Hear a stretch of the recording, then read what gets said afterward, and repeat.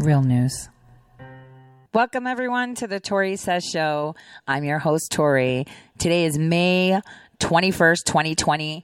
And the month is almost out. And like I said, the hair pulling session will begin in June. It'll continue in July. And it'll continue in August.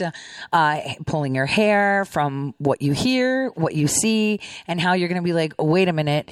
That's a crime. What's going on here? Why is it like, oh, not really a crime? So all of you are going to be very, very frustrated up until Labor Day. So I just wanted to say that. I'm restating it just in case somebody missed that. Now for my subscribers on Subscribestar, I did put like a little question to see who wins Matt Whitaker's book. So just pop me a comment on Subscribestar with the answer to that question, and boom, I'll send you a message. The first person to answer that gets the book, and I'll send you a message saying, disclose to me where you live so I can send it. And I will. So, today I thought we could talk about, things that are coming to the forefront. Well, they've been coming to the forefront, all right? Things that I've been talking about for years and years. But, you guys, see, when journalists actually do things, not for clicks, but to actually get information out, information just comes out beautifully. And it helps people learn things and understand things that normally you can't comprehend because it's just so over your head. You're just like, this is not happening. So yesterday, fellow journalist Millie Weaver put together a marvelous video explaining to everyone how the deep state not only exists, but protects itself. Remember, it's kind of like the mob, right? You've got your Godfather, but then you've got all these, it's not all Vitos and Luckies in front of the Godfather. There's bigger people like police that look after the Godfather, mayors, governors, right? They all look after, the head honcho, the mafia, to the core. So you have to go through many layers of people and organizations to get to the core. Now, at the top of that government core sit the IG, the Inspector Generals, who have, and I'll be talking about that more tomorrow as well, weaponized their positions as Inspector Generals to oust anybody that's trying to get to the center of the Tootsie Pop. And that's, I guess everyone says it's Barack Hussein Obama. I mean, okay, like on a more remedial layman level, yeah, sure. But, it's bigger than that. It's a global thing, okay? But let's just say the ultimate prize right now would be the impeachment of 44, which is going to happen. Can't avoid it. It's going to happen. But this is how they weaponize their positions. And so Millie Weaver put a perfect report. So I'm going to play that for you guys now. And then after that, we'll go to a quick break. And I will bring her on so we could talk about this and talk about more. Because the thing is, what people don't seem to understand is, who ran point, right? Who was the guy who would take the ball to the end field? I'm not really good at sports references, so I just go with it. Everyone's either a tight end, which I don't know what it is, what that post, I kid you not. I don't even know what that role in football is. But it sounds hot because most of them do have tight ends, right? When they're running down. How sexist of me. And quarterbacks. So it'll be one or the other. So here we go with this. So you can understand how the CIA was running point on unmasking. I mean, I think I said this to Millie,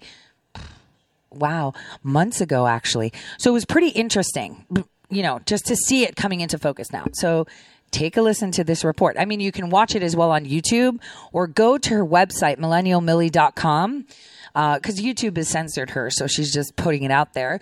But we're going to listen to it today, and then we're going to break it down. And you wanted to prevent the American people from ever discovering corruption, what could you do to keep your illegal activities in the dark?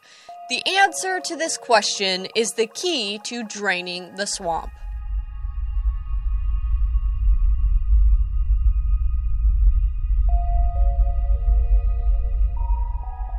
Whistleblowers play a crucial role in protecting the integrity of our government from corruption.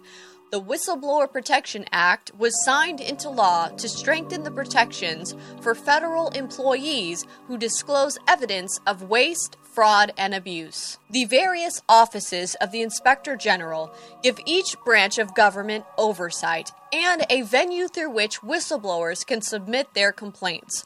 Along with the Freedom of Information Act, whistleblowers are sometimes the only line of defense we the people have against the deep state outside of the Second Amendment. Are these whistleblower laws genuine rights, or are they traps that are designed to convince whistleblowers to expose themselves to the power structure before they make it out to the public? However, this checks and balance system can be corrupted, creating a venue for leaks, blackmail, and fake whistleblowers, making it impossible to drain the swamp or go after the deep state. If you stacked the deck and made sure that inspector generals were corrupt, you could prevent true whistleblowers and thwart FOIA requests.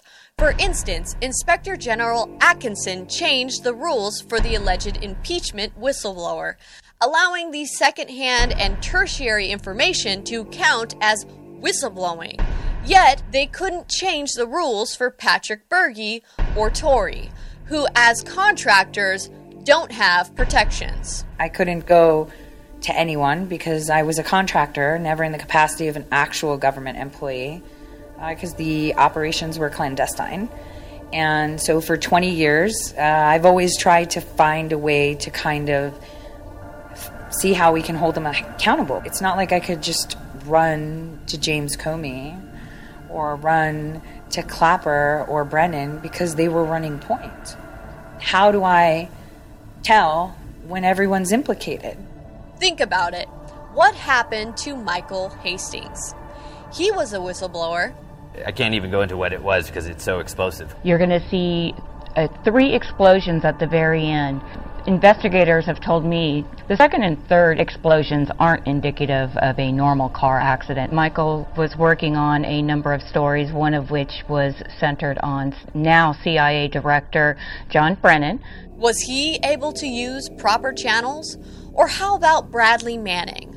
He was a whistleblower. Manning was a U.S. intelligence analyst who was court-martialed after stealing thousands of sensitive documents and videos related to the Iraq War and giving it to WikiLeaks, which then published the information on its website. And we're speaking of Chelsea Manning in past tense here. Was he able to approach watchdogs through the proper chain of command?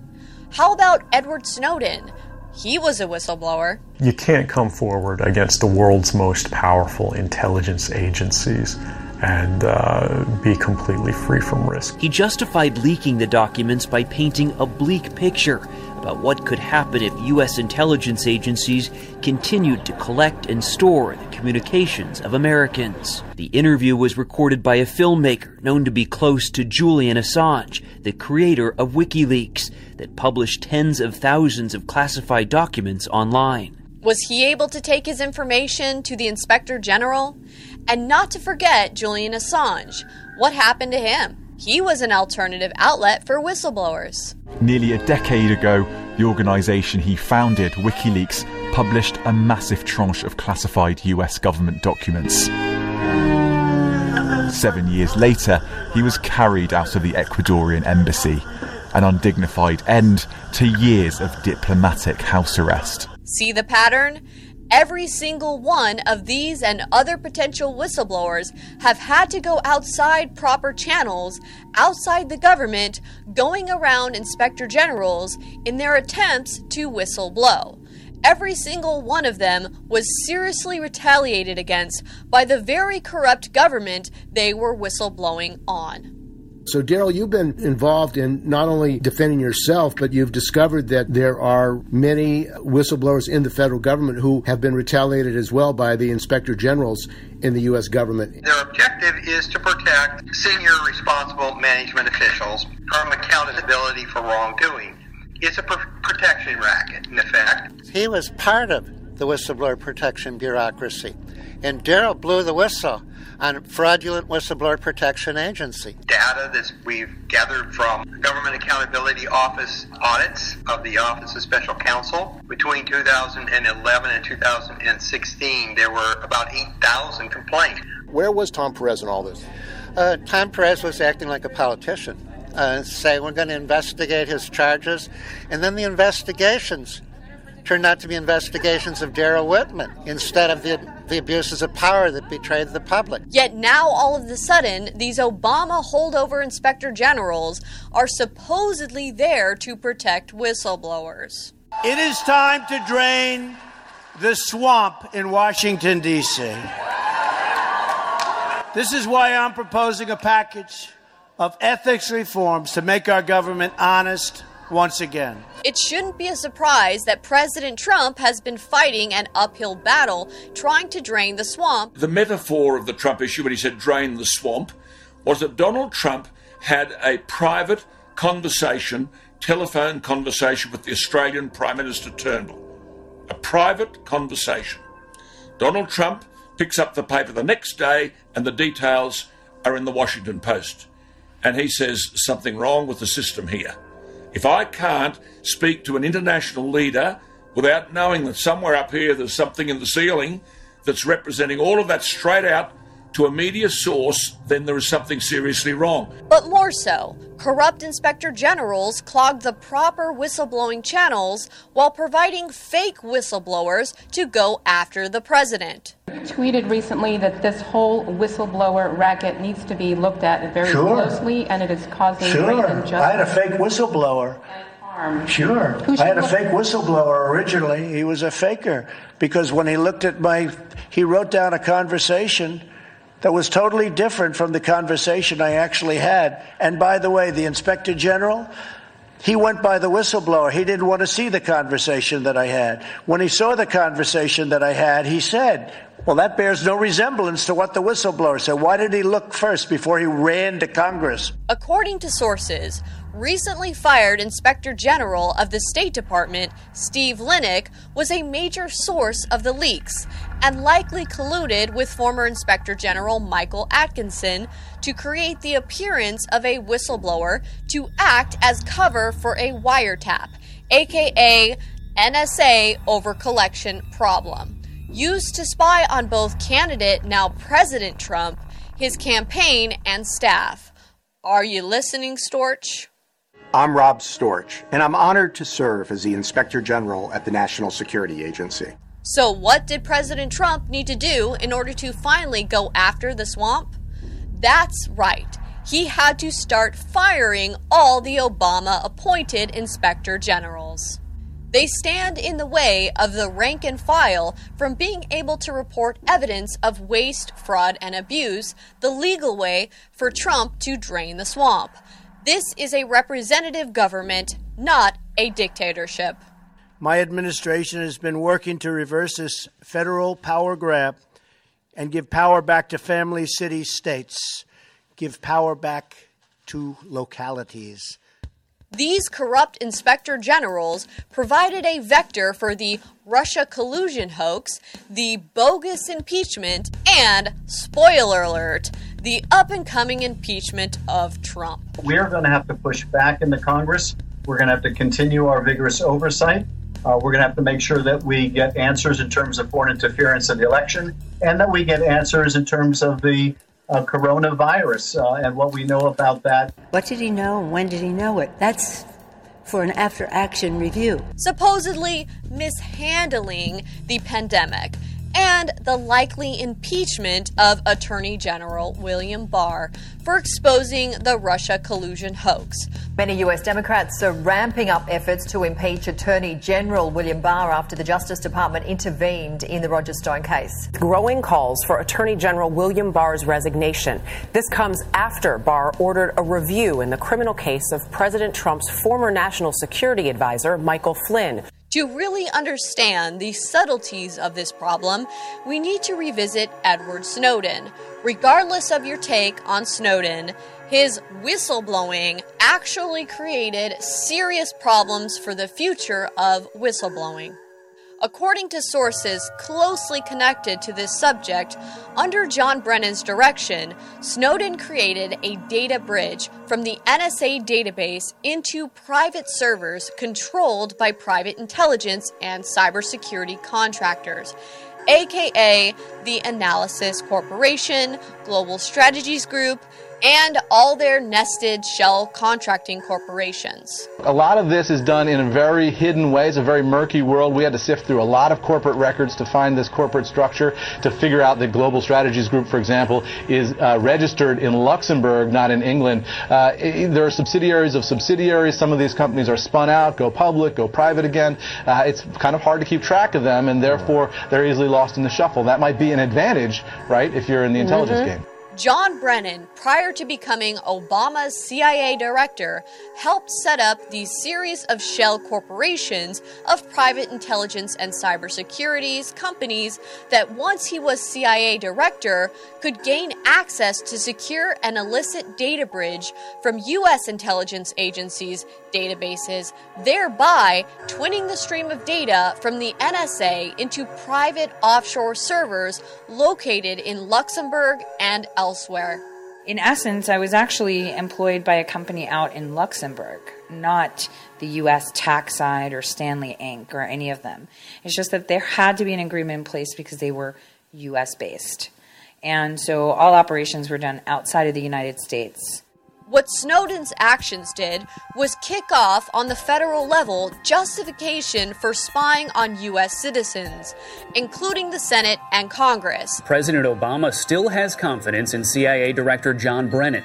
He was forced to admit Thursday that the agency spied on Senate staff members. There was an obligation on the part of CIA officers who had responsibility for the security of that network to investigate, to see what might have been the reason for that access that the Senate staffers had to that document. And the reality is those computers, in effect, belonged to the CIA, but they were reserved exclusively for the committee's use. In the name of preventing Americans with classified and top-secret clearances from being able to repeat Snowden's actions. This is the annual threat assessment, is it not? Yes. AKA whistleblowers. Talk about a serious cart before the horse operation. Thus, ClearForce was born. What is ClearForce? What I was tasked with was converting the Force Psychological Operations Group from dropping flyers from planes to a more social media psychological warfare capabilities. According to Patrick Berge, the pioneer of the psychological warfare program known publicly as the ShadowNet, in 2013, following the Edward Snowden leaking of classified information, components of the ShadowNet and its ISI relational social media profile database were used in the development of a new application, ClearForce, by adding real-time social media, criminal, financial, medical, travel, and other personal identifiable information, then analyzing it using artificial intelligence. The ClearForce application then creates predictive behavioral profiles of their targets to determine if they are likely to steal or leak classified information. The ClearForce application was turned into the ClearForce Corporation and opened to the public on or around December 2016. According to Tory, a former contractor for John Brennan's The Analysis Corporation, the twinned stream of data Snowden set up for Brennan from the NSA and other agencies' servers into offshore private intelligence and cybersecurity servers is what provides the personal identifiable information for ClearForce. Retired General James Jones, the former National Security Advisor under President Obama, and retired General Michael Hayden, former Director of the CIA under Obama, are not only board members of ClearForce, but they are simultaneously key advisors for Wikistrat. According to sources, with the help of insiders, Wikistrat was able to piggyback WikiLeaks servers.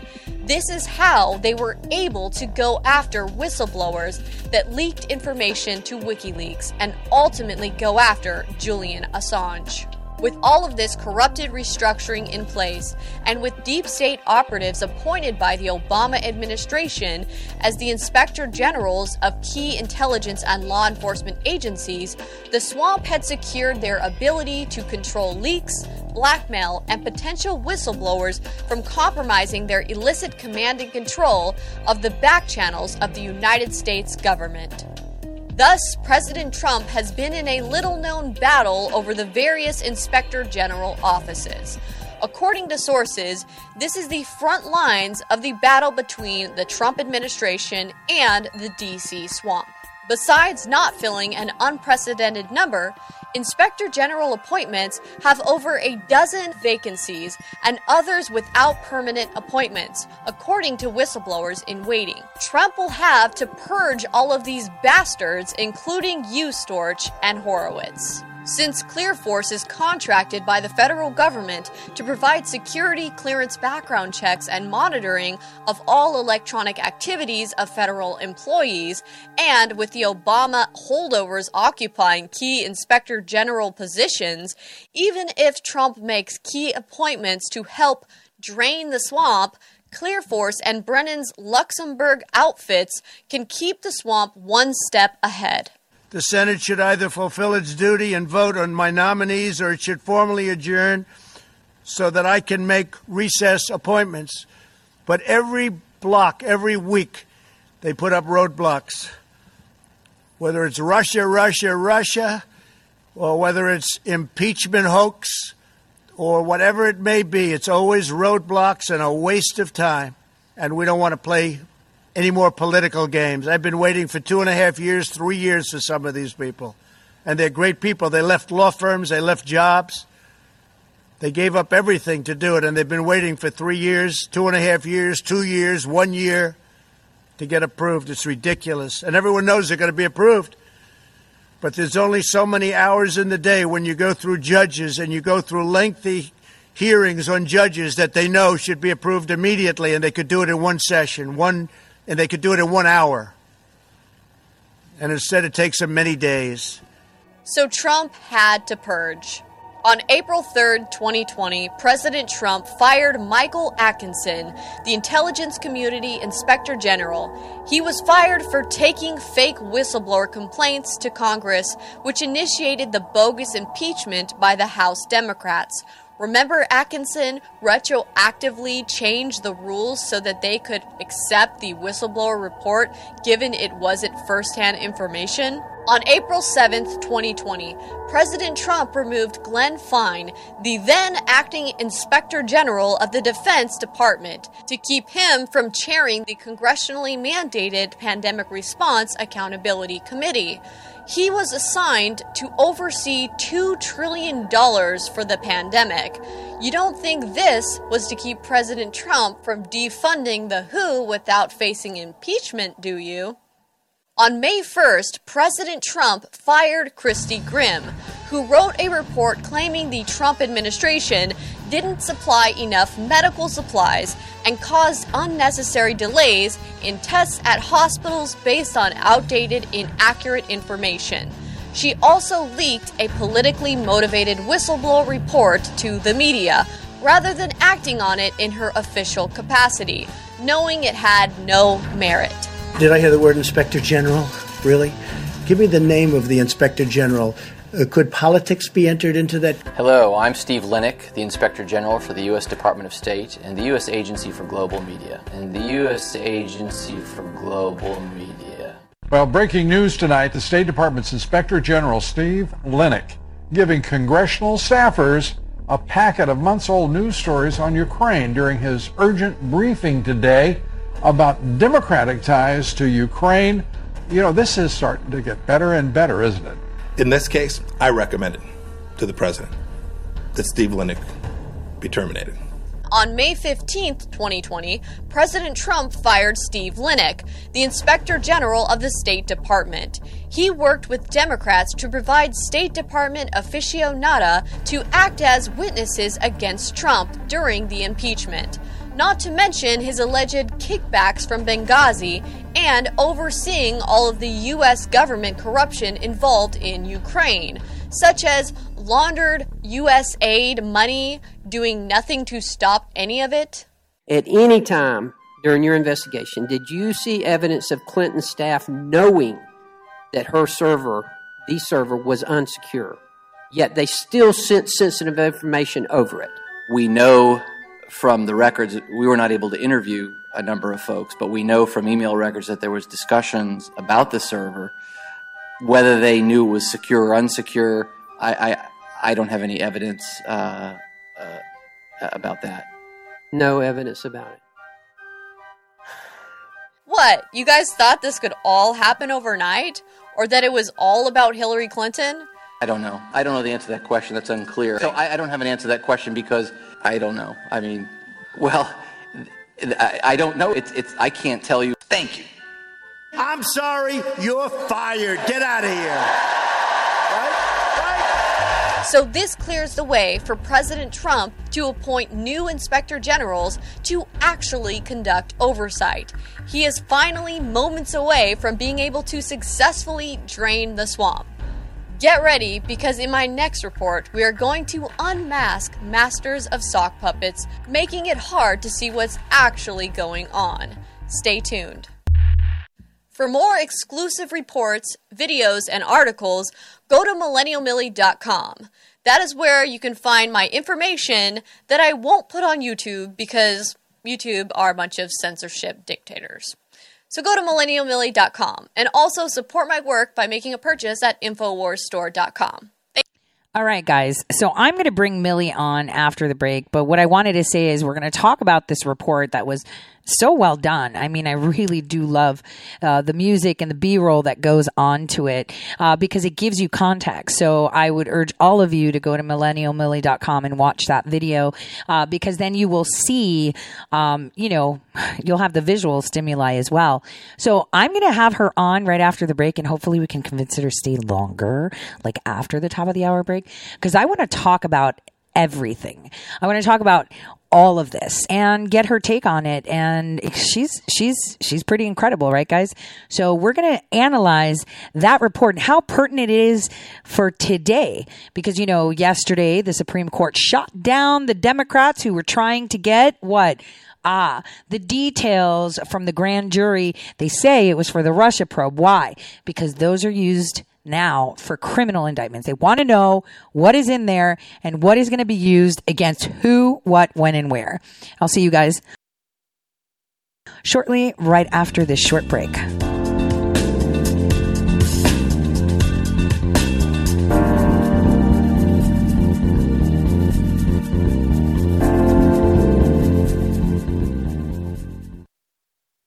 The forgotten men and women of our country will be forgotten no longer. The time for empty talk is over. Now arrives the hour of action. From this day forward, a new vision will govern our land. From this day forward, it's going to be only America first. Every decision will be made to benefit American workers and American families. America will start winning again, winning like never before. I will fight for you with every breath in my body, and I will never, ever let you down. Do not allow anyone to tell you that it cannot be done. No challenge can match the heart and fight and spirit of America. We will not fail. Our country will thrive and prosper again. Your voice, your hopes, and your dreams will define our American destiny. When America is united, America is totally unstoppable.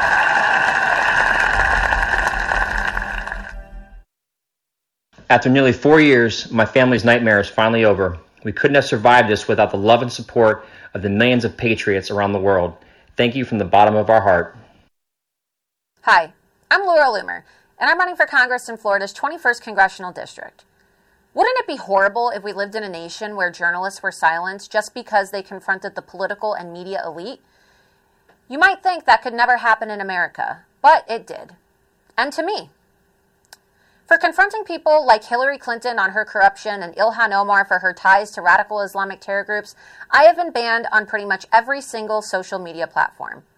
And if that doesn't sound extreme enough, I'm also banned on Uber and Lyft.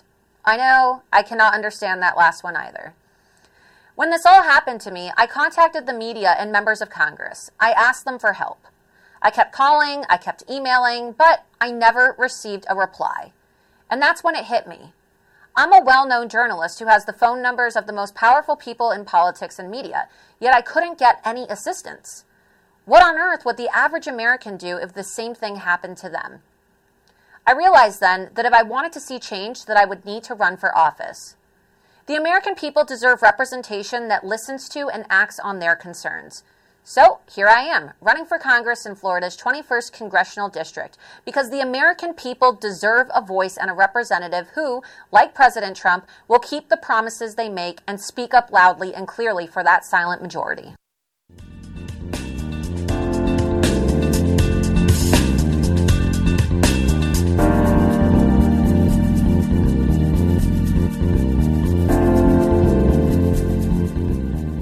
All right. Welcome back, everyone, to the Tori Says Show. So, it's Laura Loomer's birthday today, and, she's going to be Congresswoman Loomer soon.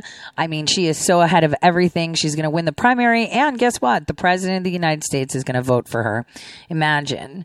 The biggest Twitter account, you would say biggest in the response of how many people interact and see it no matter what, that exists to the most banned woman on the planet who, is going to be in Congress, and Twitter's going to have to let her on when she's a congresswoman because they can't not let her on when she's a congresswoman. So, I guess for 2021, we'll expect to have a pretty awesome, Twitter going on, Twitter reporting, interactions, and just, let them scathe a bit. So, I'm going to be bringing Millie Weaver on now, and I want you guys to listen to how her take is in respects to all this, all these shenanigans going around from the top echelon, right? Because if your oversight, your watchdogs are corrupt, are they not watching, or are they fixing the watching? And when they're fixing the watching, what does that actually mean? I mean, that's something that we should take a look at. I thought that the watchdogs were independent. Well, no, I didn't think. I actually knew they weren't. But Millie Weaver, welcome to the Tori Says Show. How are you doing today?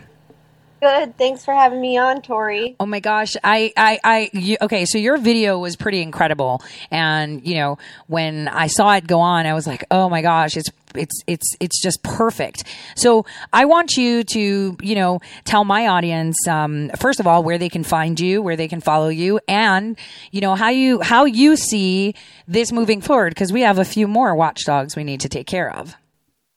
Well, yes, if you guys would like to see more of my exclusive reports and articles, the best way to find that information is on millennialmillie.com, because who knows how long I'll even be up on some of these social media platforms.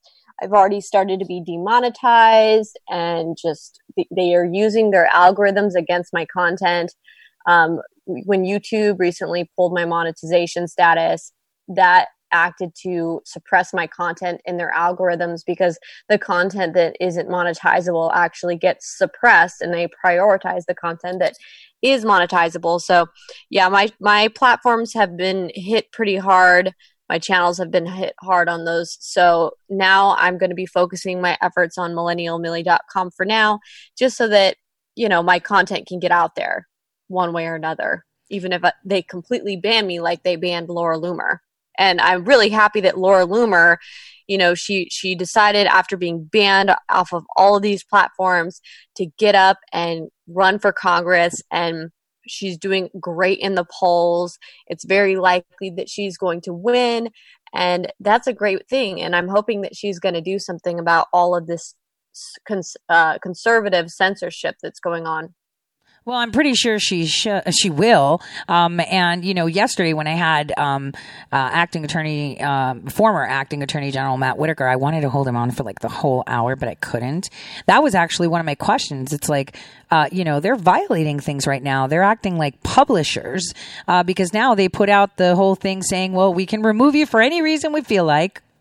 You know, you don't have to break, Twitter terms of service. We can remove you because we feel like it, if we feel that we might have implications about it. And I'm thinking, well, wait a minute. If you're covered under Section 230, how are you held responsible for what people put?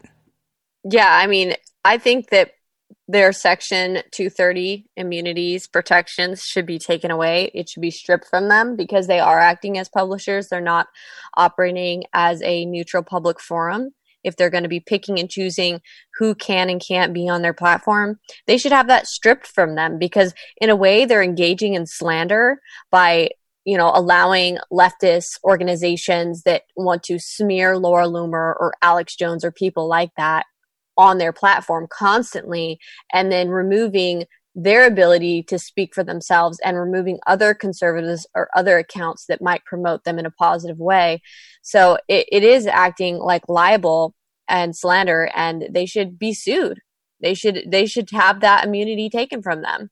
But we'll see if that ever happens, I don't know. I mean, they've given pretty much a really big slack of rope. I mean, did you see Mika go off demanding that the president's tweets be censored? Like, who is this chick? And, respect my authority. My name is Mika. And how dare he, speak up against my cold case Joe? I mean, and what's going to be interesting? And I even tweeted this out this morning.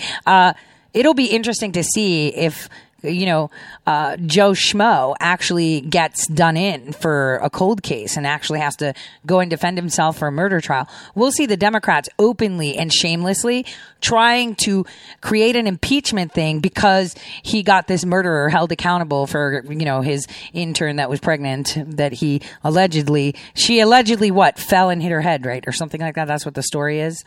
But we'll find them defending a murderer just to impeach the president. Like, this is how crazy they are. So they'll vote for whoever. I went out and polled and asked people at these Democrat conventions who they were going to support, which candidate. And really and truly, most of them didn't really seem to have that strong of a preference. Of course, the people who had the strongest preference were the Bernie group. But other than that, everyone else was just like, I'm just going to vote for whoever is on the other side of the ticket of Trump. So the Democrats are just going to vote for whatever that is not President Trump. And so we have to realize that even though, people like Joe Biden are horrible and they have all this dirt, I think that it's very likely that he has a chance because you're going to have enough people just doing a no on Trump because of all of the propaganda and disinformation that has went out about this poor man by the fake news media. Yeah. And, I'm going to say, Millie, they're now pushing, they're saying that mailing in your vote is a healthy choice, right? So now they're spinning it as health first, mail in your vote. I mean, and they're saying, people are going to risk their lives to vote. Now, if they win that, we could be in some serious trouble in regards to the polls. That could be a really big issue. But if they don't win it, right? I was just thinking, like, if they don't win it and they hand people out 6-foot donuts and free, to wear around their waist so they could be 6 feet apart, and masks and gloves and, sterilized pens, and they're like, here, move along, go on. What happens then? Tori, have you heard or seen what they've been doing in Europe and in Germany? The new trend where they're wearing pool noodles on their heads. Okay. Yes. And have you seen that? Yes, I have. Have you seen how in daycares and stuff, they're drawing circles around children that are 6 feet, and that's how the kids play with each other. They have to stay within the circle. And it's like, how do you tell a 3-year-old in daycare, stay in the circle? That's how you play with your friend. Oh, but he can't catch your ball until we spray it with some Lysol. It's like, this is pure insanity. I mean, we used to eat dirt as kids and we were fine. Some of us got tapeworm from eating some stuff, right? Or whatever, but we all survived. And this is just, I don't know. Yeah, those kids are actually the healthier kids because they say that the kids that play in the dirt and get out and get dirty more in the natural earth environment, those kids get those microbes and they get the good things that actually plenish their gut flora, and they have stronger immunities. And it's the kids that their parents overly use the antibacterial hand soaps and spray everything with all these harsh cleaners and chemicals.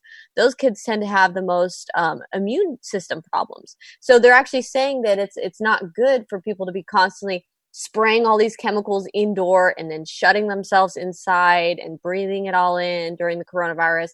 And then everyone's wearing those masks that they're breathing in their own, their own air over and over again, the CO2. I mean, that can't be that good for you long term.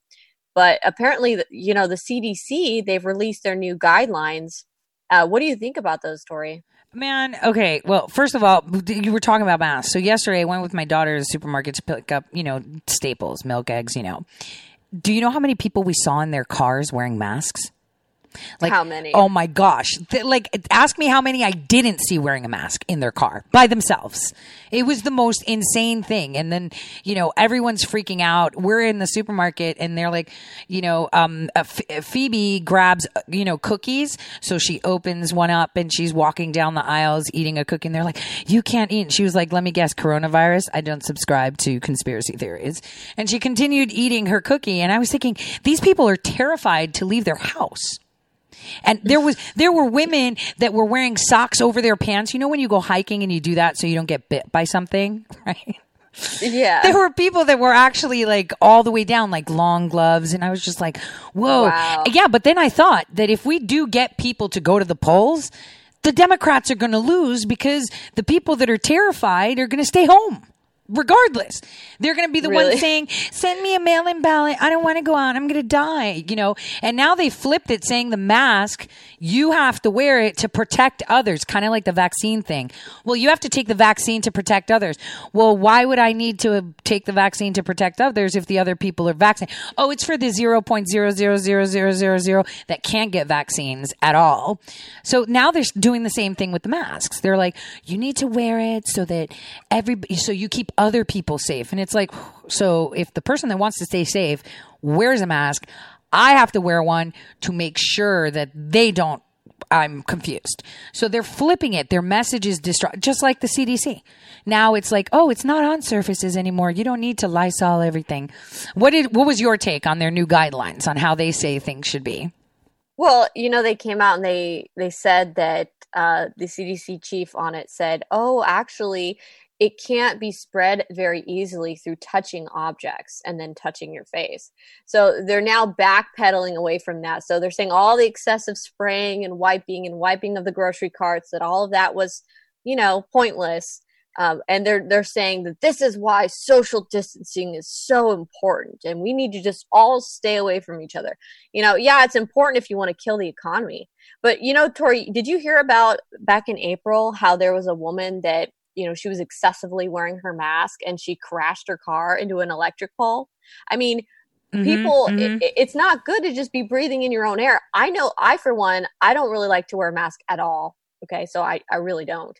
I went, and I guess at Costco, they hand them out to you and they make you wear them to go in. So I was like, okay, whatever, I'll take a mask.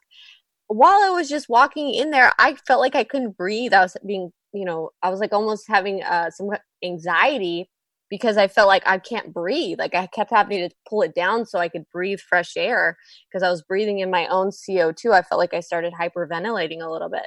I just don't know how people walk around wearing masks all day. It's crazy. Well, you know what's really crazy? That when I was in med school, we have to get fitted for these masks, right? Fitted, like that you can actually breathe, and you have to be certified. So, the N95 masks, you would actually sit down with a respiratory therapist to see that you can wear it, right? Why isn't everybody getting fitted? I mean, back then the rules were, right, before coronavirus, that we need to fit you for the mask. You have to be fitted for it, meaning what size, can you breathe, can you wear it, right? So did everyone now just get a certification, like, kind of like, Nobel Prizes, they just hand them out to people, for just existing? Like, that went out the window.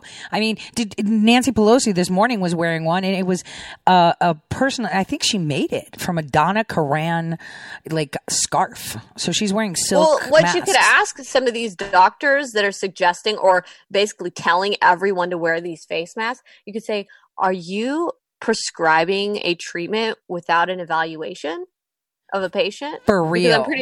Because I'm pretty sure there's legal issues there where doctors are supposed to sit there and be able to look at a patient, give them an examination before they prescribe them something or give them medical advice. or direction. Yeah. So to just blanketly say, oh, everyone needs to wear these masks. Well, there are people with autoimmune diseases and disorders that should not be wearing these masks because it's bad for them. So they shouldn't be wearing them in the car by themselves. I mean, I didn't see any Amish people wearing it. They're fine. Yeah. I guess coronavirus has selective, people. Yeah, like the I Amish said, people don't care. I've been down to Amish country here in Ohio, and the Amish people, they are acting like everything's normal. I mean, you would not even, for them, what normal is for them, but they're acting pretty normal. Yeah, so. My daughter saw someone Amish yesterday. She was like, "Hey mom, can we go down to Amish country?" I was like, "But you've been." She was like, "No, like, can we sit and eat with them?" And I was like, "Dude, it's not like a zoo where you just go and say I want to observe a day in the Amish." Totally funny. She was like, "They're not wearing masks. The guy's like touching his face, and he was just going about doing his thing with the lady with the bonnet." And she was like, "Oh, I just, they don't seem to be afraid." I was like, "I guess coronavirus doesn't infect the Amish," and I don't think it infects a lot of people. It's just it's terrorizing people. And speaking of terror, right? How terrified, like, I'm just saying, when you realized yourself that we have watchdogs throughout our federal agencies that are like, Skeletor, right? No, not Skeletor. Pelosi Skeletor, right? So I would say that it's their word against nobody's word. They just make the law. How did you feel like when you realized what was going on? I mean, I think it's overwhelming for everyone to realize how bad the situation is and how hard it's going to be for someone like Trump. I mean, to drain the swamp. And what I'm trying to say here is Trump himself can't drain the swamp. And I think a lot of people have had that expectation, but it's actually going to take a lot of people here to work together to actually drain the swamp, because there's an infestation problem here that is so bad that he could never do it alone. And there are because of the checks and balances and the way things are, he can't do it on his own. So it's crazy. And when I saw and found out some of this information about how they were building these data bridges between the NSA and these servers to private corporations, and how essentially the intelligence agencies, they had this responsibility of collecting all this data, this information, and protecting it, because that's American people's information. It's already one thing that the American people are being spied on by their own government, but to then be giving a data bridge and giving all that information over to private corporations that are registered in foreign countries that don't necessarily have to be held to our laws and our standards in this country, that's terrifying, because they're going to be able to misuse and abuse that data and that information. And of course, that's what they're doing. And then when you look at like John Brennan and the Analysis Corporation and Global Strategies Group, and you see how corrupt he is and the people that surround him, how corrupt they are, it's really easy to see that there's obviously misuse of this data, and they've created blackmail rings, they've created all these horrible things which help continue to protect them and keep them in their positions of power. So it's going to be really hard for Trump to drain the swamp, so to speak. And I just get kind of frustrated. I don't know about you, Tori. If you get frustrated, you hear some of the people within the conservative movement and the Trump train, they complain like, "Oh my gosh, he hasn't drained the swamp yet. What's taking so long to drain the swamp?" And even I get frustrated too at times, but knowing what I know, it's like, it's such a big problem that we can't just expect him to just be able to do this overnight. Right, Tori? Yeah, no, 100%. It's like what people are asking him to do is by yourself, get out of this titanium box and break it down. How are you going to do that? You're going to need some guy on the outside that can start burning holes in there, weakening the ends, so it can fall apart. Now, having said Snowden, and Millie, I would totally love for you to because we have about 4 minutes before it goes to the radio stations break, for all my terrestrial ones to capitalize on the Tori Says show. I want you back, because the one thing about, that I saw in your report, you talked about Snowden and you left a hint that I don't think a lot of people picked up. And, at first instance, neither did I. Like, I knew that Snowden, Brennan had hired him, in the past for things. And when I saw that he leaked that information, I was like, wait a minute, that's like way too good to be true. And the fact that he's not dead, yet everybody else is, pretty much, qualifies the fact that it was all a setup. They let him, go in there and supposedly leak information. So that's a distraction to the fact that they were twinning the stream. And that gave John Brennan the right to start spying on everyone and create Clear Force. I mean, you did a great job showing it, but Snowden is not a good guy, guys. He was hired to do exactly what you said, which is create this twinning stream. And from what I saw, the highest bidders had access to this information. And the most valuable currency on this planet is you. You're the currency. You're the commodity. And in the end, fast forward into the future, the whole point was that each person is in itself currency to the leaders. They actually use you to quantify their power, how many people they have under them, how they function, how they operate, how productive they are, making currency. And I mean, I think we talked about that weird patent at one point where they're like mining humans for cryptocurrency. Did you see that patent with me? I think we had that discussion, but, that's like way in the future. Like, they patent that idea of using human beings to have some wearable device that can detect if they're actually doing something so they could generate money. So it comes out to that. That's why all these, high-balling corporations, which are what countries are, they're actually corporations, and private companies can put a price tag on you. And in order to do that, they need to know all your private information to see how valuable you are.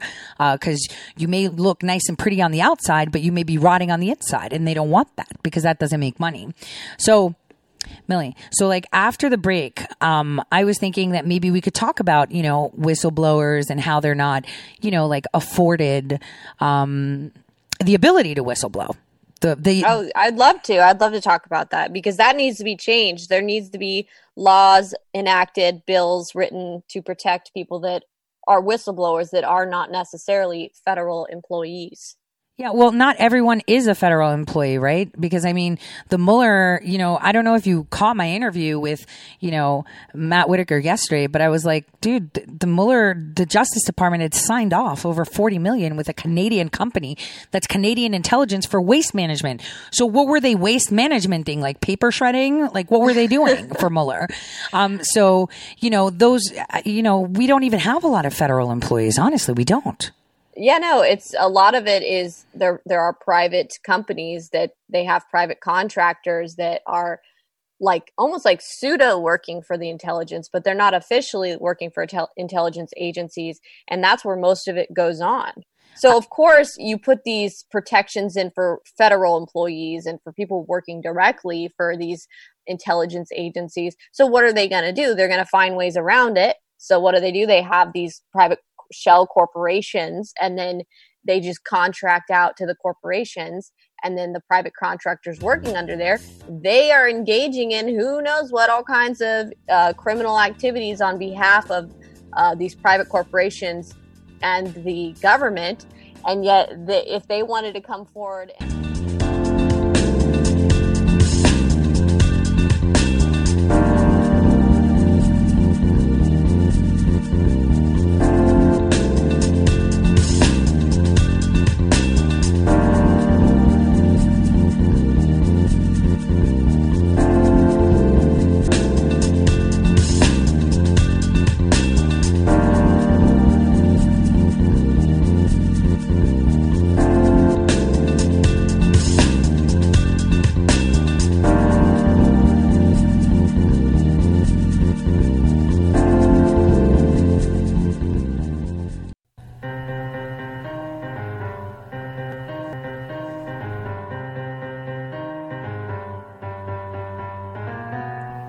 Real news.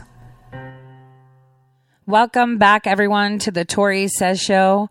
I'm your host, Tori. So where we left it off was talking about how there should be new laws in place for people that aren't federal employees, and they should create laws for contractors that are second and third removed for whatever reason, conducting projects and doing things for the government, for the people, supposedly, either within the U.S. or outside of the U.S. And so with me again, thank goodness she stayed with us because this is going to be a really fun conversation, is Millie Weaver. You guys can follow her on Twitter at Millie_Weaver. She has a Facebook page as well, and her own webpage, millennialmillie.com, where you can find all of her content. She's also on Band Video and InfoWars. You can watch her there. So Millie, thank you so much for spending time with me today. So we could just kind of talk about the prelude of what's to come. I mean, it's Thursday, and President Trump loves Throwback Thursday. So I'm wondering what he's going to throw back today. But maybe he could throw some shade to my old, J-O-B, which is J-O-B. So I wanted you to kind of explain, like, from what because you've spoken with many whistleblowers, I guess, that aren't really whistleblowers because they can't be whistleblowers.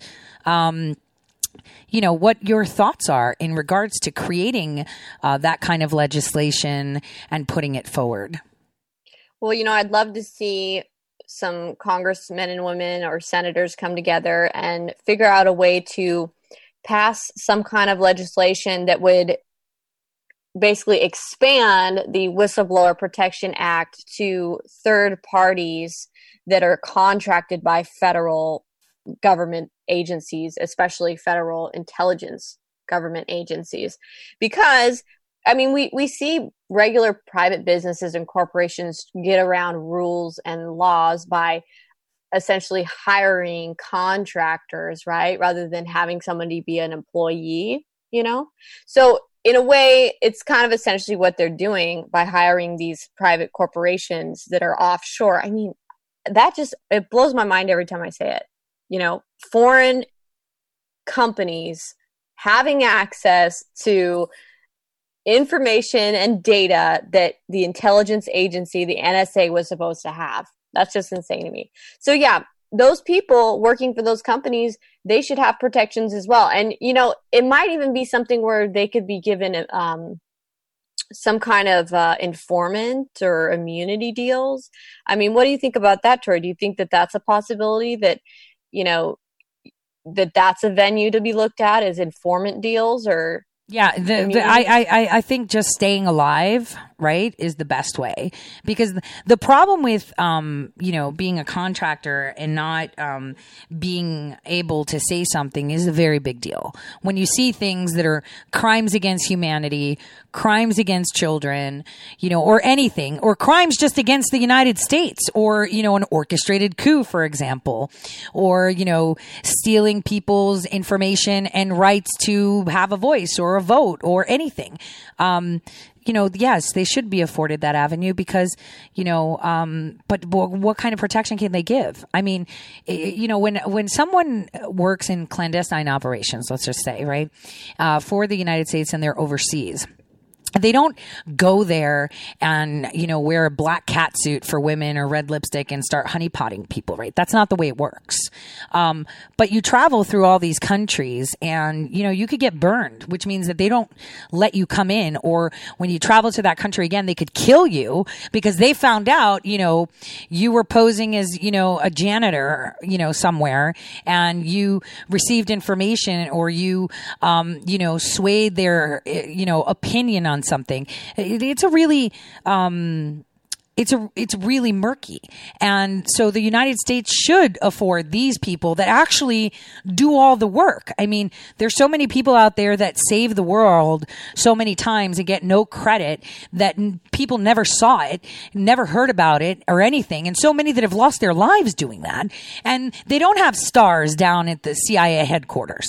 They're just throwaways and, drudges. Well, Tori, you worked for John Brennan's The Analysis Corporation as a contractor, right? So can you tell us anything about what kind of abuses you might have seen? So it wasn't, if I talk, oh my gosh. So it wasn't TAC, specifically, it was another LLC initially. Though because some of my work was done through TAC, I had an agreement with them. So I was mainly overseas, like a full solid, just overseas. Nowhere in the U.S. They would send me back to the U.S. when I needed to get training at a certain base or an institution, for a couple months. But it was pretty much controlled, because even though wherever I would go, the military would be present. Like, I'd have a Marine assigned to me sometimes, right? And their job was to take me out if I got caught or something. So it was pretty freaky, to have like this, juggernaut attached to your hip. That's scary. It is, because they're, I don't want to say that, and I don't want to say it, but there's a lot of times that you might be in a sticky situation that you can get yourself out of, but someone that's like thinking ones and zeros won't, and you're just like, wait, dude, just like give me 5 more minutes. I'm pretty sure this will be fine. You kind of have your heart in your throat all the time thinking, well, what if this idiot thinks that there's no way out, or something, then I'm toast. And it's like, he did his job. That was his job, but, there's so much that he's done. Like, I remember, I was in Kentucky, and people were still talking about, the passports that were stolen, from the database at TAC. And, it was Obama's passport, Hillary's passport, and all these celebrities. And I remember thinking, like, I was told to do that. Like, nobody hacked anything. Right. And then I was just like, I actually got with him, and, like my youngest can identify Brennan from, you know what I'm saying? From, she thinks that he's like a friendly, because she's seen that face before, you see? And I literally physically went, and I was like, what is going on here? Like, you're on this campaign trail, all this stuff is happening. You tell me to do this, and now everybody thinks it was like stolen and it was done a long time ago. What is going on here? He's like, oh, don't worry about it. It's like, we're dealing with it. We've got issues with, Stanley. It's fine. And then in the end, it was like these people from another contracting company that were contracting with TAC that were found responsible. One of them, suicided themselves, right? Or something. And I'm like, this is ridiculous. Like, I was just like, if someone was to ask me, and I was hoping that someone would have asked me, hey, what happened? I'd be like, dude, they didn't do it. Like, I did it. Here's where I did it. I was at that desk. I was told to take it, and I put it in this really ugly orange drive, the one that had like the rubber. So if you knock it, it doesn't break, but it was like super dumb. You could never protect data like that. And I did 2 copies, not 1. So it wasn't hacked. I would have, I wanted to say something, but how do I say it? How do I say it? When they're like, oh, it wasn't that, it was like something else. And, we're having problems with Stanley. And I'm like, what is going on here? Like, I was concerned, but I knew exactly how he operated. And he's not smart. He's dumb. He's not smart. Okay. A lot of people think that Brendan's smart. He's sneaky, but he's not smart. And he's only sneaky because he's got big people behind him. Right. So he's not smart. I just wanted to say, breaking on this, is that guess what? Ratcliffe is our new ODNI. He was confirmed 49 to 44. Well, that's very good. Yeah, it is. Hopefully we'll get a few things out there. I just wanted to throw that in there. But and I can't believe it's 49 to 44. Like, who were the 44 that didn't want him? Well, probably swamp creatures. I don't know. We have a lot of them on the Republican side, don't we? But yeah, so, John Brennan is, a very big problem. He bullied Clapper for those 702 over collections. Okay. He bullied him, because the way they got all these FISA warrants were with these over collections. And the thing is, the over collections weren't on the state side of things. Mostly they were done, overseas with this twin stream, right? So Clapper was pretty much done over by Brennan. because he was having him do some stuff on this end so there could be some indication a little bit, you know, not to be sloppy, while they were still getting everything on the other end. It's kind of like they were showing, oh, look, we're doing so, oh, there's a problem here. That problem was the hijacking of the feed to make it specific, because the judge that signed off Carter Page's FISA warrant actually told them off 3-4 weeks before she signed that warrant. She told Clapper, Brennan, Lynch, Comey off and said, what are you guys doing? How is your computer program stuck on just collecting information on these people all the time? Yeah, it's a computer glitch. How is it done? I'll tell you how that was done, Millie. There was someone who made that computer glitch so it can flag. So you get what I'm saying? Because, well, Tori, you know, you've been hanging around a lot of other contractors, and, you know, I'm curious, did you know any other former contractors or contractors that were suicided for trying to whistleblow? Well, Hastings, one of them. You know, he was agency, you know. Michael Hastings wasn't just a journalist. I mean, when people see journalists going out into the field, it's like, you know, they've been trained, right? You know that they've been. I'm wondering if you personally knew anyone. Well, I did personally know Michael Hastings, but I know other people, if that's what you're asking. Yes. But, you know, people's names that are known. I'm just saying, I knew Michael Hastings. He was introduced to me by Breitbart. And we were to get together in January of 2013 at a conference where a former contractor, right, was going to provide Michael Hastings some motherlode information. And, you know, I was there, but something happened, because I was pregnant at the time. So I couldn't make the meeting. You know, the next day I actually had to leave early from the conference because of that. And so I met up with him again, after, Brennan's confirmation, which was on my birthday, ironically. And because Michael Hastings was working on a huge, profile of Brennan because of the stuff he learned while he was doing his story on McChrystal. Because what a lot of people don't understand is McChrystal was chucking a lot of money into Afghanistan, right? He was headstrong that we need to control them. You know, we had things like ShadowNet deployed that another whistleblower, Patrick Berge, had created, and we were hijacking their social media and their discourse to make them think the way we want them to think, right?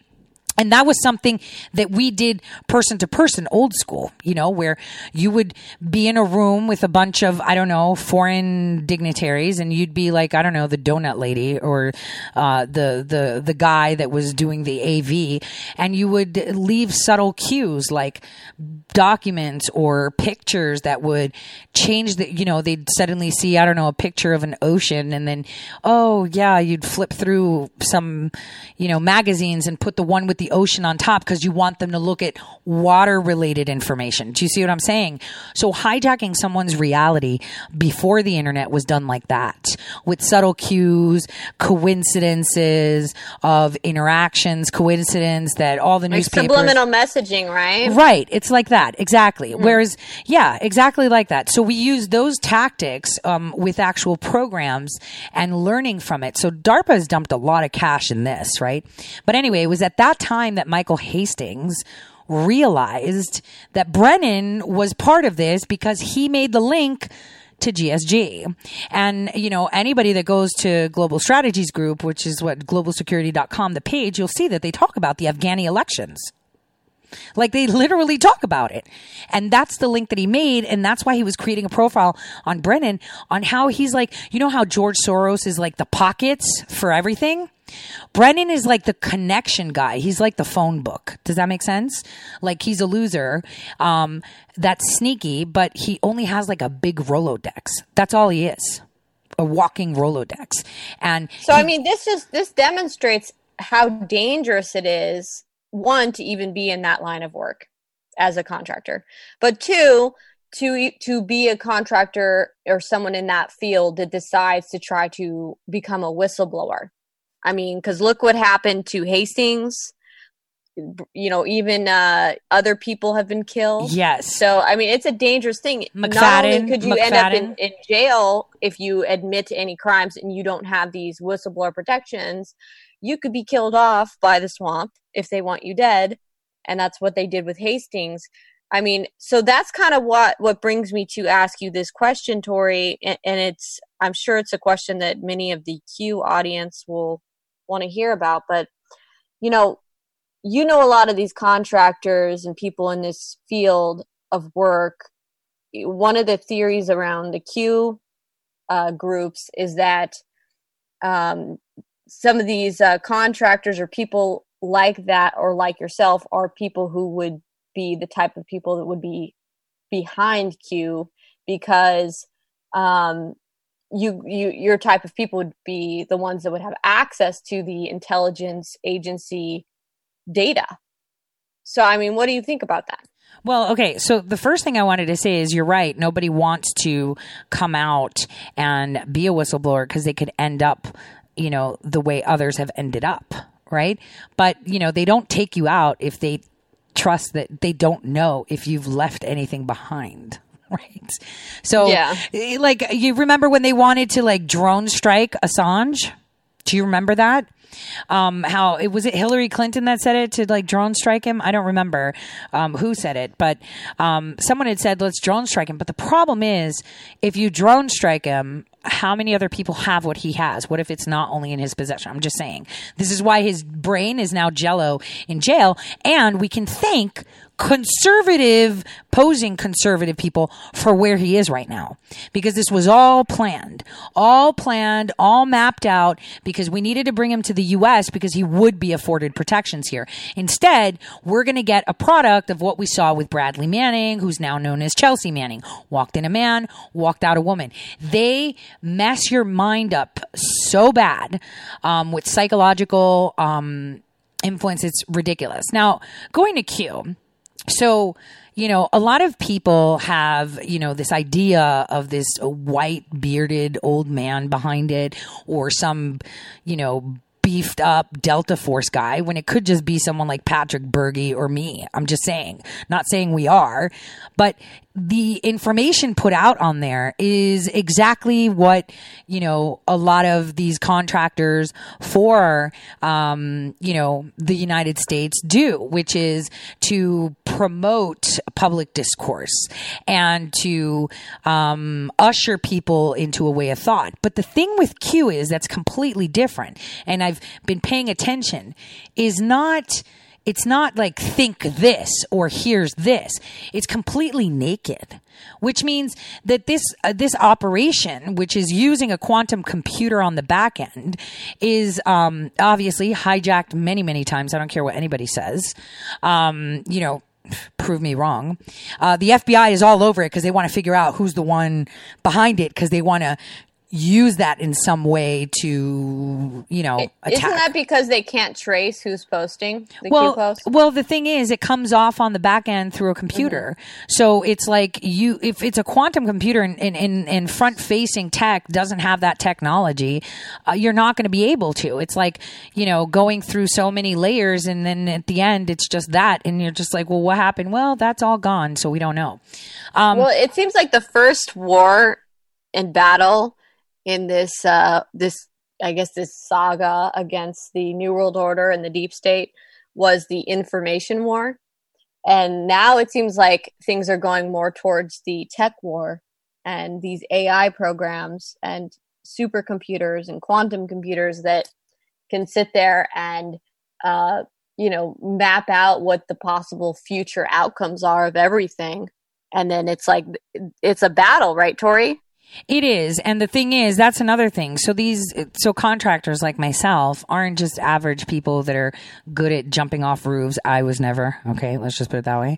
But they all have secret talents, or they've been upgraded in certain ways, to be able to function and see things differently. So, if anyone would ask hey, what do you think of, Q1? I think people are going to be very disappointed when they find out who's behind it. Right? because they've envisioned something. And, you know, a lot of people kind of like just go with it. The messages are always being interpreted and, you know, everybody puts their own spin on it. That's okay. Do you see what I'm saying? That's totally well, okay. The real question, everyone's asking who, but what about the what, you know? Everyone's asking who is Q, but what about what is Q? Well, that's the thing. It is a what and a whose, but, the thing is, why bother? I mean, we're always why are we trying to figure out who's behind Q? I mean, what is the point? Because, I mean, do you want to know who's behind Q, Millie? Honestly. I think the reason everyone is trying to find out who and what is because a question of credibility has come up. You know, like people bringing up, oh, is that real? Is that just some kid in a basement posting up stuff on, you know, 4chan or 8chan or message boards? So people are questioning whether this is actually coming from, you know, intelligent sources. And I guess the only way to really know is tried and true to see, okay, if what the Q posts are saying are things that have relevant information that then later becomes true or not.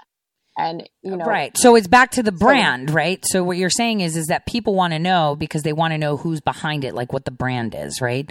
Is it it's a curiosity? It's hidden. Right. So everyone wants to know, well, who's doing it? Well, or what? Yeah, I know. But that's the problem with today's society.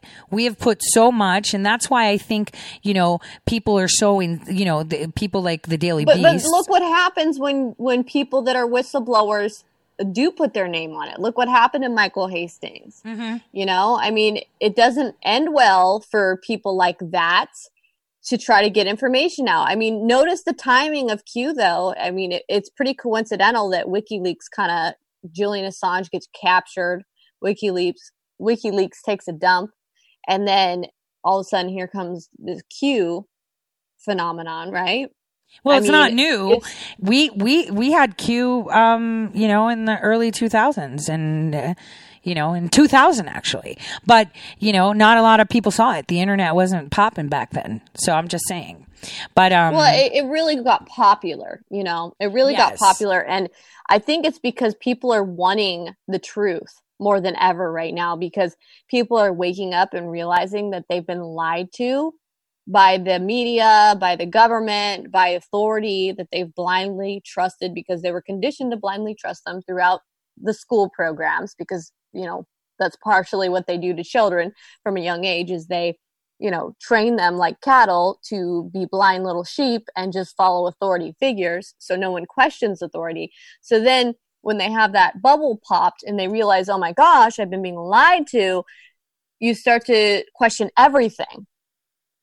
No, right? Yeah, no, you do. Questioning. You do. And that's the thing. We should always focus on the message rather than the messenger. And people that actually want truth, right? They need to want to put in the time to look at it. Like, for example, I have a lot of friends, and I'm sure you do too, that, you know, have people that they go to, oh, what did Q put out today or whatever? And there's people that do analyses and they're pretty good. Some of them are like over the top. It's like, you know. Now, Tori, what do you think about what is it?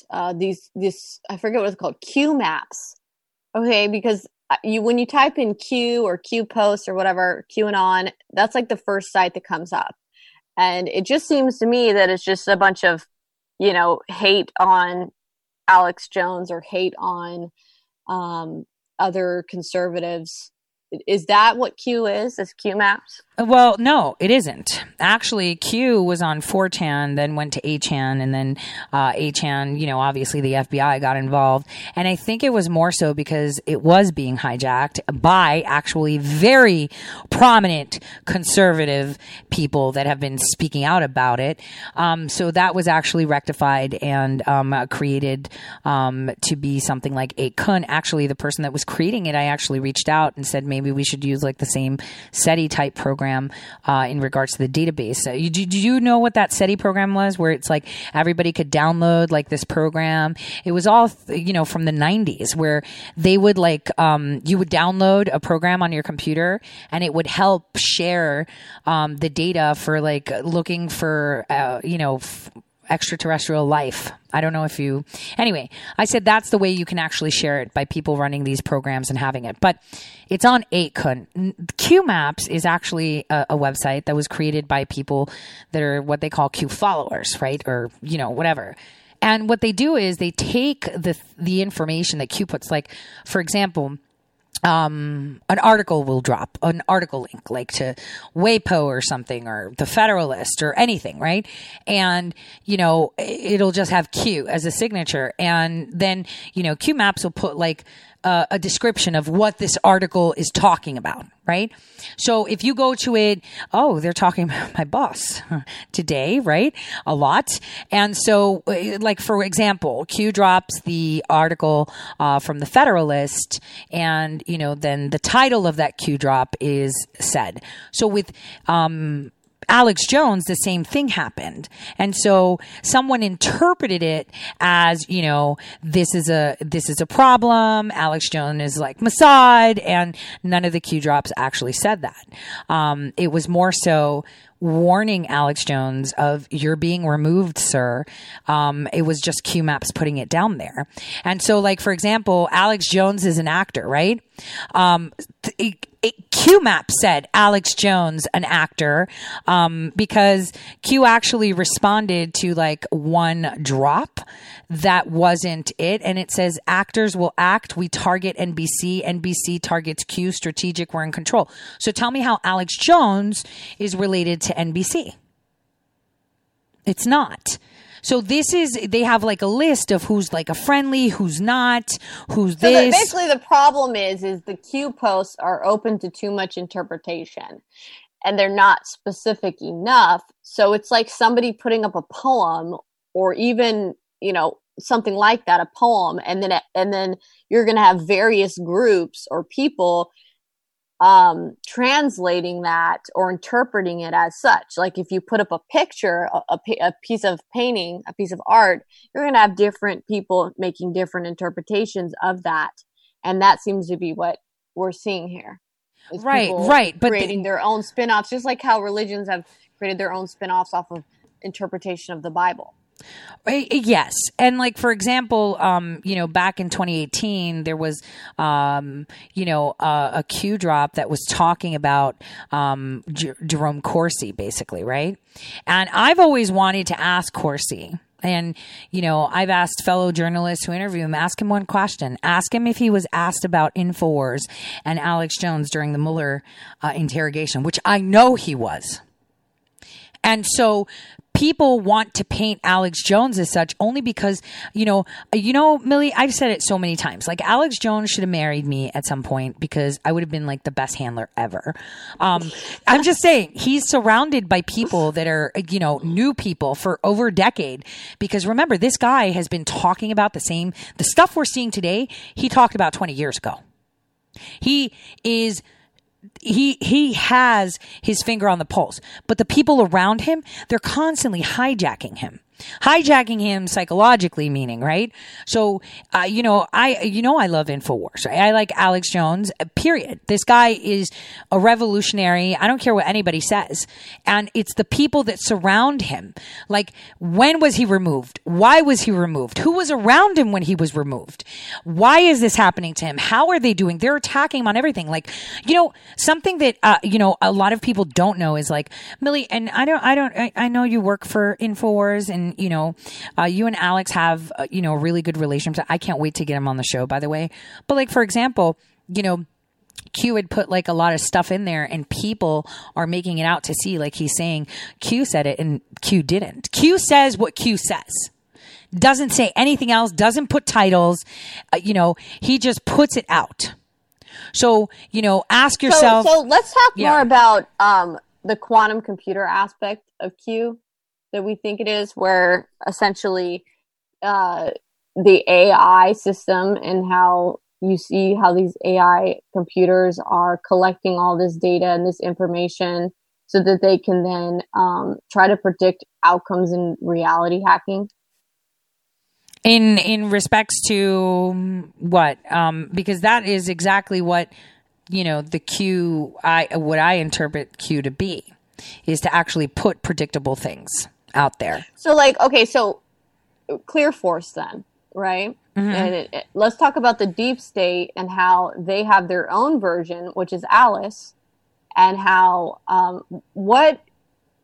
how do you think Alice is being used to push for a new world order? Okay, so Alice, for those that don't know, is an artificial intelligence program that it's like a chatbot, right?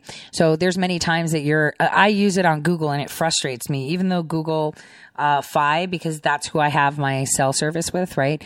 Even though they, have exceptional service, I know that the people that I'm chatting on for support are pretty much AI, right? It's only until I start to get offensive that someone will jump on. Seriously. I'm not kidding. So basically this chatbot learns from the interactions you have. And that was the premise of training AI. So every time you search on Google, it gets to know what you like to search, what you're looking to buy. It's kind of like when you're talking on Messenger with Facebook, you're talking about curtains and then suddenly you're trolling Facebook and you've got advertisements for curtains, right? AI knows what you want, how you want it, what you search for and what you like. And this is all to create exactly what ClearForce is doing. ClearForce, when they're checking people out, kind of like Posobiec, for example, was actually cleared through them. What they do is they look at your debt to income ratio, they look at your financials, they look at your network, they look at your social media, your health records, your dental records, your driving records, your insurance records, any naughty posts that might be on your DMs, pics or whatever. And they put that all together to give you like a score of suitability to be obedient. So basically their job is to see how obedient you are. It's almost like that app that now is in everybody's Apple phone and Android phone. Well, could be Apple for sure. Android, it's just the API. But the governor. Isn't it that the deep state that works inside these 3-letter agencies, they're using this system, this algorithm, this AI system to be able to try to predict who might become a whistleblower? Yeah, not only who might become a whistleblower, but if you should hire them. Like, could you imagine if President Trump had people like the people behind Q or, journalists that have just been spitting fire from day one in like a secret cabinet working for him? This swamp would have been over like 5 days after he swore in, right? It would have been done. But he can't because ClearForce has to clear them. This is why they kicked up a stink giving clearances to people that the president wanted appointed, even his daughter, because it didn't match with what ClearForce said. That we can't see if she's going to be loyal to whatever cause they put it on or if she can be bought out. But a question that I even it's like that movie Minority Report, essentially, right? Mm-hmm. I mean, they can predict. And some of it is like they think, are you predicting the future, right? Well, I mean, it's predicting a possible outcome.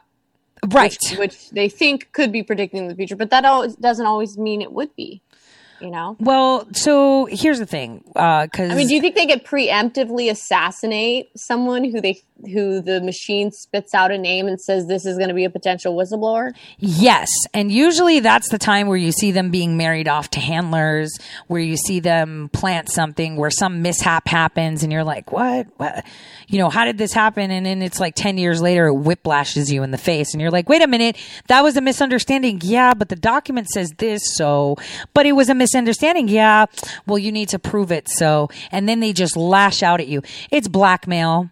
And it's terrifying because, Tori, this technology is such a devastating technology that could be used to enslave and control all of humanity.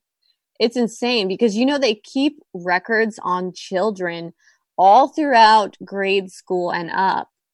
Everything. I mean, at what point are they just going to be entering all of those files that they collect on the children into computer systems online, and then that all gets scanned with these systems, and then they can predict who's going to be a good government employee for Big Brother. You know, what kids need to be stifled, what kids need to be shoved off into a hole, into a prison cell because they're most likely to become political dissidents. Well, I mean, this is scary stuff. They used to do that back in the day. This is how they recruited people because, you know, in retrospect, I'm like, damn, I was recruited to be wherever I went, you know, because back in the day, they used to issue intelligence tests to kids in kindergarten. Did you know that? I know that they issue intelligence tests to elementary school kids because I remember being issued. Yeah, they changed it to like the third grade, but they would actually have, they would actually have intelligence tests in kindergarten back in the day because then they would put them in special programs that were nixed, during the Clinton era. They nixed that funding, and it was done by, some really odd, it was a guy that was into nuclear energy and he wanted to get really young talent on board. I mean, I was part of one of those programs in New York that was piloted by Johns Hopkins.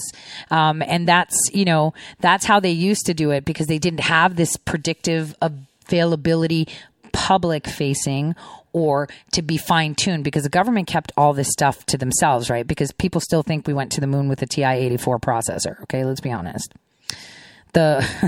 When we went to the moon, we supposedly had a processor that we have in a calculator that costs $70 today. It doesn't make sense. But anyway, we kept technology as a government very close to our chest, so it wasn't able to be fine-tuned. And this technology has been released out into the ether, and now everyone's using it, right? And fine-tuning it and fixing it because Bill Binney actually created the mother of all, predictive analytics. Right? And it was through that people would piggyback and create other ones. Now, this predictive analytics isn't just, to predict if you're a good egg to be subordinate, but think it's the same algorithm type that governor from North Dakota is using on his risk score, right? Because on a more simplified thing, remember his app for contact tracing is that it follows you where you go. And not only is the data stored so they know where you went so they can knock on your door, violate HIPAA on someone else saying you met with so-and-so and so, or you are now sick, but it actually gave every citizen a risk score, meaning how much of a health risk you are because of where you go. So this is kind of like, on a very, stripped down, dumbed down level of what ClearForce does. Now, the same type of algorithms is the stuff that I use in being able to predict things. Now, one thing is for sure that fixed points in time always occur unless they're eliminated completely from the timeline, which is very, very rare, but can be delayed. So if you say something like, for example, I don't know, so-and-so is going to step down at this time and it doesn't happen at that time, but it happens later. That's because there's a series of events that happen that can alter that outcome, in regards to when it's going to happen. Do you see what I'm saying? Thinking about it, I'm wondering if Trump winning the presidential election just completely caught them off guard totally. Like, do you know of any type of predictive modeling that was going on to predict Hillary Clinton winning the election? Other than we know the polls were saying that she was going to win, but do you think that they were using Alice in these AI programs to predict the election outcome and then that they were completely off like the polls? Okay, so yes. So first of all, what we saw with the mainstream media showing us that Hillary Clinton is winning is like typical reality hacking. This is telling you something that's not real, but just constantly drumming it in so that you believe it's real, so that it manifests. It's kind of like if you keep saying something, it'll happen, right? That actually does work. And imagine with a collective of the whole world thinking, oh, Hillary's going to win. It's a 90% thing. Then everyone will come to believe it. But what caught them with their pants down is that they did predict how many votes they needed. right, to win. So they knew how many people they needed to vote for Hillary Clinton. And then they used the statistics from previous years of people coming out for elections. And believe it or not, they used elections from election data in regards to the surge and what areas, comparing them from the time of JFK all the way up to Barack Hussein Obama's second entry into the presidency. So they used all of that, and you're going to be like, well, how do you know? Let's just say I saw it. And they used all that data and crunched it, and they were like, all right, we need these many votes because we're expecting so many people. So they fed that into their systems. This is why how they were fixing elections. But the problem is that there was a massive turnout for Trump. I'm telling you, that election between him and Hillary Clinton was a landslide for him. A landslide. When I'm telling you landslide, like, I can't express how big of a landslide, because every time someone would vote for President Trump, a vote would go to her. And no one even thought, wait a minute, look at all these 140 million people came out to vote. That's never happened in the history of forever. So either we just, pumped out a bunch of voting citizens that, decided never to vote and now decided to vote, right? And we know it's not the liberals, because they're the ones that are easily saying, well, I'm not voting for anyone because I don't like them. I do believe that that's the case, though, because when I would go to the Trump rallies or just to any of these political rallies in general, I remembered seeing, talking to and interviewing all these people that were saying, I've never voted before, but this is my first time voting and I'm going to vote for Trump. Like, tons of people saying that they used to be very non-political and that they were actually going to go vote for Trump. So I do remember people saying that. And then I also remember a lot of Democrats switching, former Obama voters switching to Trump. Well, the thing is, they didn't expect the volume. So that's why, first of all, the total votes don't make sense. The total ones. And the fact that Hillary Clinton got more still doesn't make sense, because historically, more Republicans vote than Democrats. Historically. That is record. So you have to tell me that all these liberals and dildo wavers that were saying, well, I'm not voting because I don't want to pick the lesser of two evils. That was the narrative, right? Of those middle ground people. And then the Bernie people didn't vote for her either. They didn't care to vote for her either. So how did she get more popular votes? Stealing. So yes, they use these predictive analytics to know what they need to do. Right. And right now they use predictive analytics to know that if we don't do mail-in vote, then we've definitely lost. We've lost so hard. So they can predict how to do it, because now they've been pushing the census so people get registered, right? And they're sending ballots out like crazy.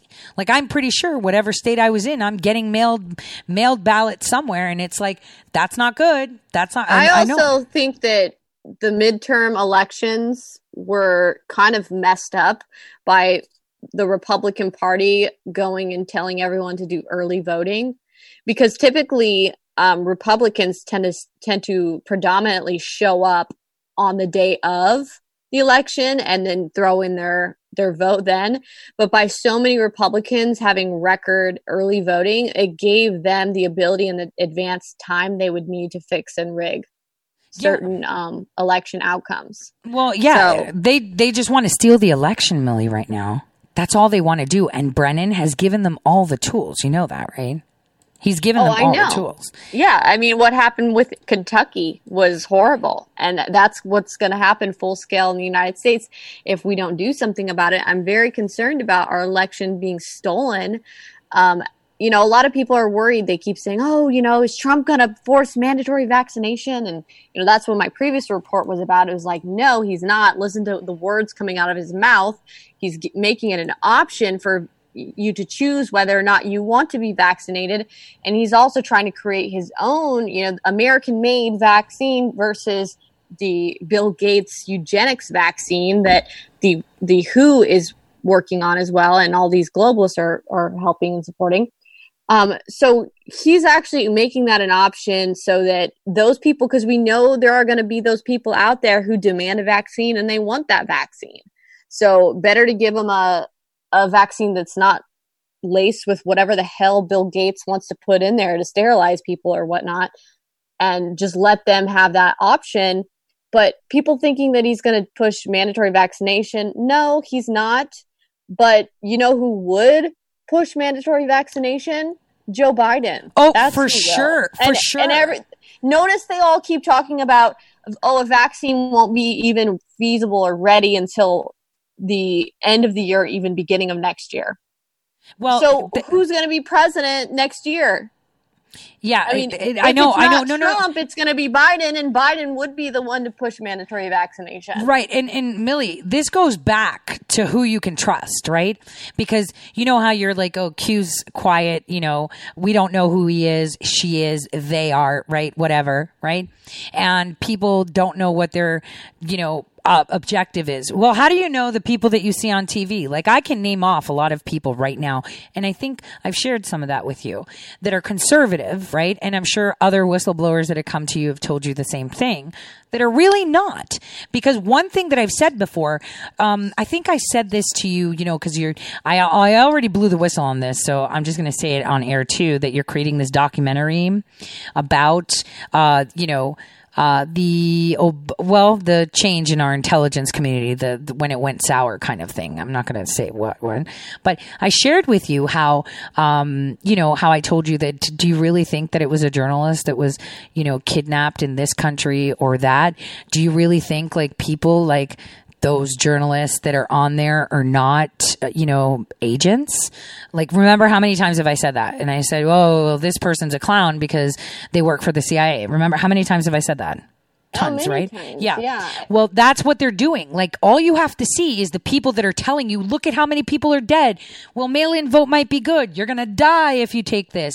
If you don't take a vaccine, if you don't wear a mask. All you have to do is look at who is supposedly giving you the news and pushing that out. And that's where you realize exactly who's on the books. Well, the way to find the books, because you can't go plowing through the CIA agencies, is to see the books of Clear Force. And there's a lot of good whistleblowers that work for them that may be coming forward soon, from what I hear, that work within those ranks, that used to work for John Brennan. And because John Brennan is going to be going to jail soon, they might start talking now that we have Ratcliffe up. Maybe he'll open up a portal for just people like that to go in.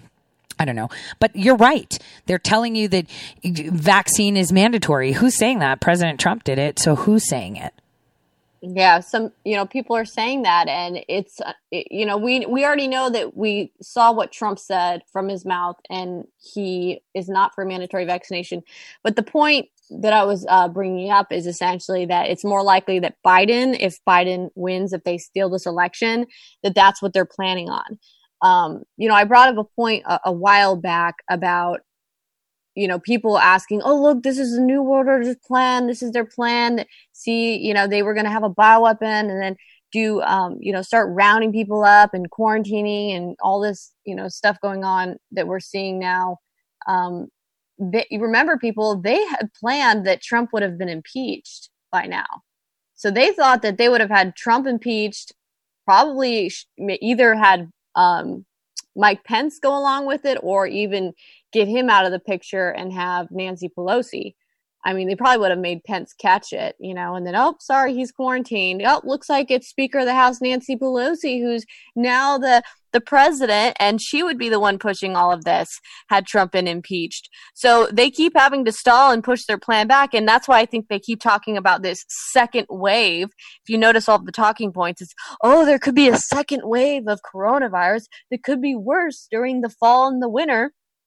Why? So that they can then justify rolling out mandatory vaccination come the beginning of next year, when they will have this vaccine ready, supposedly. And they're hoping to steal the election by pushing mail-in voting ballots and get everyone to agree to that nonsense because of the fear. And, oh, we can't have people can't social distance at the polls. So we need to force everyone to do mail-in ballots so we can steal the election. And then we get Biden in, so that then come January, February 2021, we start pushing for mandatory vaccinations and rounding up our political dissidents. Yep. We'll be in the same gulag together. Maybe they would give special vaccines, I don't know, to certain people. We'd be in the same gulag and we'd be sick. And our family would be like, can we see their bodies so we can, nope, coronavirus. Nope. Sorry, we have to burn them. Yep, we have to stick them in the fire pit. Yes, because we can't see, kind of like the way China did it. The crematorium. Well, didn't they have one off the shores of Denmark where they would send the jihadis they didn't like, and all that island was like empty and it only has a crematorium? I'm just saying that's actually a real thing. Can you believe that an hour just went by, Millie? I kid you not. An hour just went by. This is like how it always is when we're on the phone, though, Tori. I know it is. It's like we're like, we next have, thing you know, like 2 hours, 3 hours goes by, and we're like, huh? What? We gotta it's like do we gotta daily things. Yeah, totally. But I can't believe this hour is almost. We have like 4 minutes. I wanted to say, so Ratcliffe is in. What is your take on that? Like, what do you expect him to do? Because you've actually interviewed him. I freaking love him. And if he's anything like Rick Grinnell, who, by the way, was, Foreign Service Officer, worked under the State Department flag, who has done a lot of cleaning up. But, State Department has a lot more. Like, it's like... Man, I think the galoshes that Mike Pompeo wears are as high up on him as Nadler's pants, like to his throat. So anyway, what do you see Ratcliffe doing?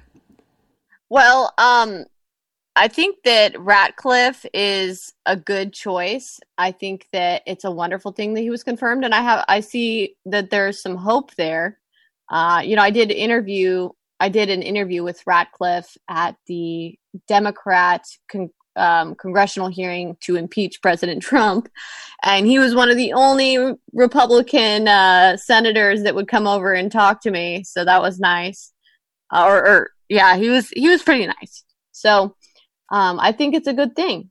I think that he's going to actually go in there and do something about some of the abuses, and maybe he'll be aggressive against Robert Mueller. That would be nice. Yeah, I mean, he just spent a whole lot of money for a whole lot of nothing and knew it. Isn't that fraud, waste, and abuse? Like, I'm just saying, if you even file for any federal benefit and it's even $1, right? They will come after you and throw you in jail. This guy spent like over 50 million U.S. federal taxpayer dollars on rubbish while using foreign agencies to gain as much information as he can to, remove a sitting president of the United States because they don't like him because he's taking away their power and giving it back to us and whatever. I'm excited to see him in there. Really Ratcliffe is going to play an essential role deciding what documents are released publicly throughout the election season. And that's big because many of these congressional investigations are, we know they're targeting the Obama administration officials and, Joe Biden. So that will be interesting to see him release some of those documents. Yeah, I will be. Well, Millie, thank you so much for coming on the Tori Says Show. Please tell everyone where they can come and find you. And I have to have you back on again. And I also want to get Alex Jones one day. I promise my listeners that I will try my best. So go ahead and tell everyone where they can find you, Millie. Okay, so you can go to millennialmillie.com. That's where you can find my website, reports, videos, articles. You can also find me on Twitter, Millie_Weaver. You can find me on YouTube, Millennial Millie, while I'm still there. You could also find me on Band.video as well. So those are places you can find me. Excellent. Well, thank you so much, Millie, for being on the Tori Says Show. And for everyone out there, I guess Throwback Thursday was throwing back some Ratcliffe. We'll see. I'll see you guys all tomorrow, same time, same place, only on Red State Talk Radio. Have a great evening. God bless. Thank you, Millie.